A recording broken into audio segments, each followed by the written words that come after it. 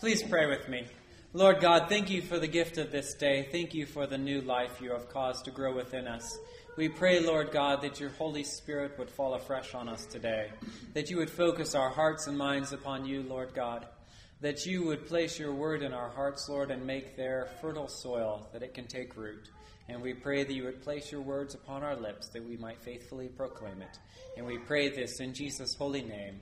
Amen. Please be seated. Morning! It's so good to see you all today. Well, here is the prop for today. It is a head from a 1996 Toyota Land Cruiser. It is the engine head, right? It's called it because it sits on top of the engine. But it's kind of like the head of the engine, too, because inside this thing, like, amazing things happen. It is a marvel of modern engineering. I mean, inside that are all the valves and everything, which allow your atomized fuel to enter into your into the piston, into the cylinder, and explode, right?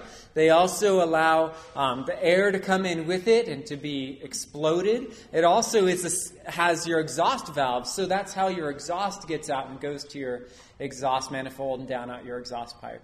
It's an amazing thing, a beautiful thing, nice and shiny and pretty, little like gold things on it and silver. It's really lovely piece of equipment. This one has a problem, though. This one has a crack in it.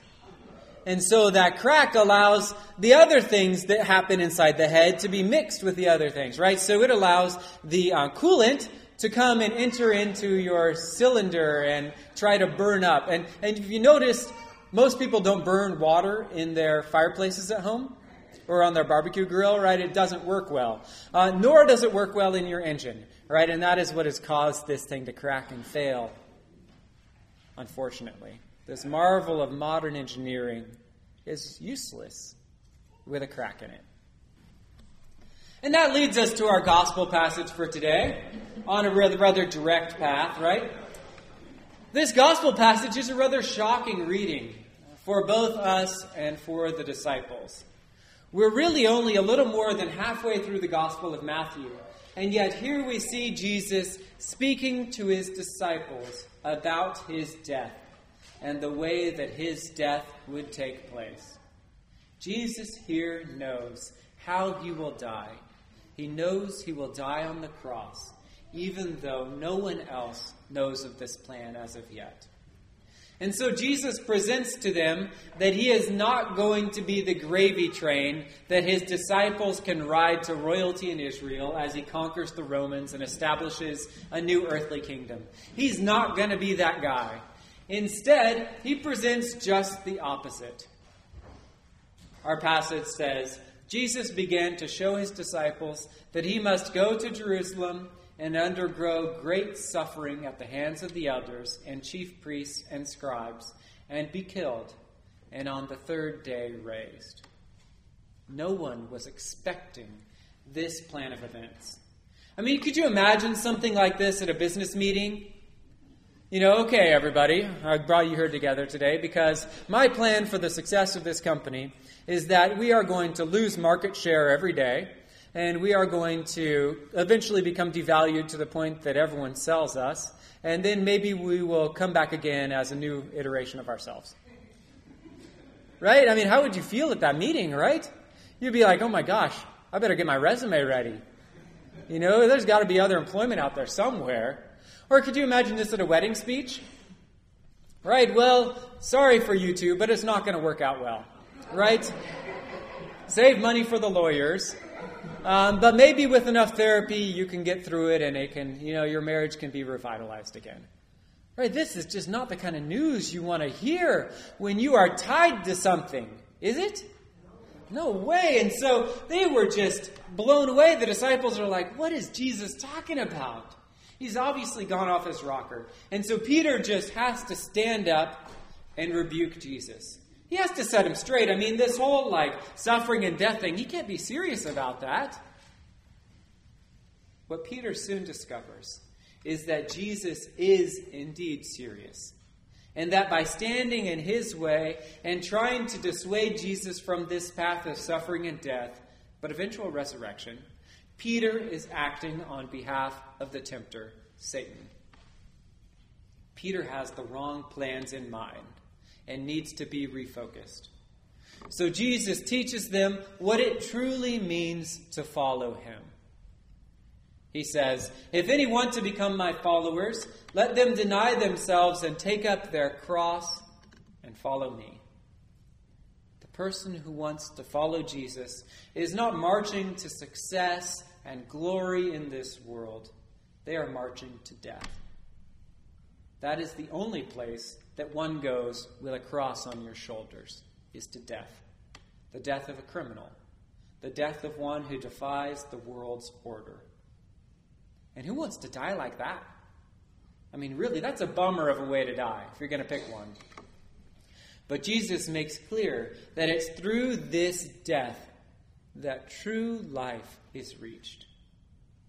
I'm sure that at this point the disciples' heads were spinning, right? They're trying to figure out what is going on here. They can't tell heads from tails because Jesus is talking about things they can't even conceive of.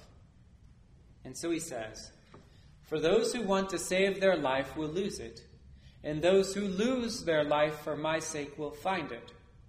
For what will it profit them if they gain the whole world but forfeit their life? Or what will they give in return for their life?" While his statements seem confusing at first glance, they make perfect sense in reality. Let's think about this for a second. Everyone knows that you can't save your own life no matter how much money you might have. True? True, yeah. Eventually we all die, right? And all the money in the world can't insulate you from death. It just can't. And we know that we can't take anything with us. True? Right? Death strips us of all our possessions. We know these things, and yet we continue to live like those things aren't true, right? We continue to accumulate in our life like it'll last forever.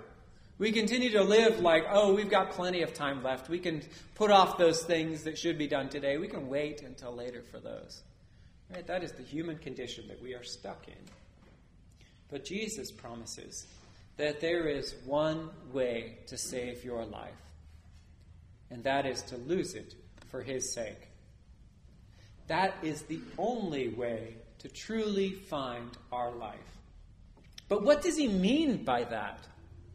Well, Jesus means that every person who has ever lived or will ever live is like this crackhead right here. We might look good and clean and straight on the outside, like this thing certainly looks, but on the inside there's a structural flaw in every single human being. That flaw is called sin. And sin is linked to death because sin brings about death. Because of sin, we all die. So the only way not to die is to be without sin. Anyone tried that? Yeah. Unfortunately, there's only been one person who's ever been without sin. There's only one person who's ever done it their whole life. So therefore, the only way for us to be without sin is to have that person's life in us. That one, that righteous one, that holy one who lived their life in perfect fellowship with the Father. And the only way to have his life in us is to die to ourselves and to live to him. Jesus calls us to take up our cross and to be crucified on it with him. To have our desires, our lusts, our selfishness, our anger, our greed, or whatever we've got in us, nailed to the cross and die. And when we die on that cross, he resurrects us now, immediately. And the new life that lives is not the old one, but the life of Christ.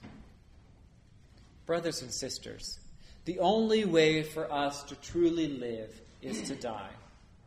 And so may we today and every day give up ourselves so that Jesus Christ can live in us.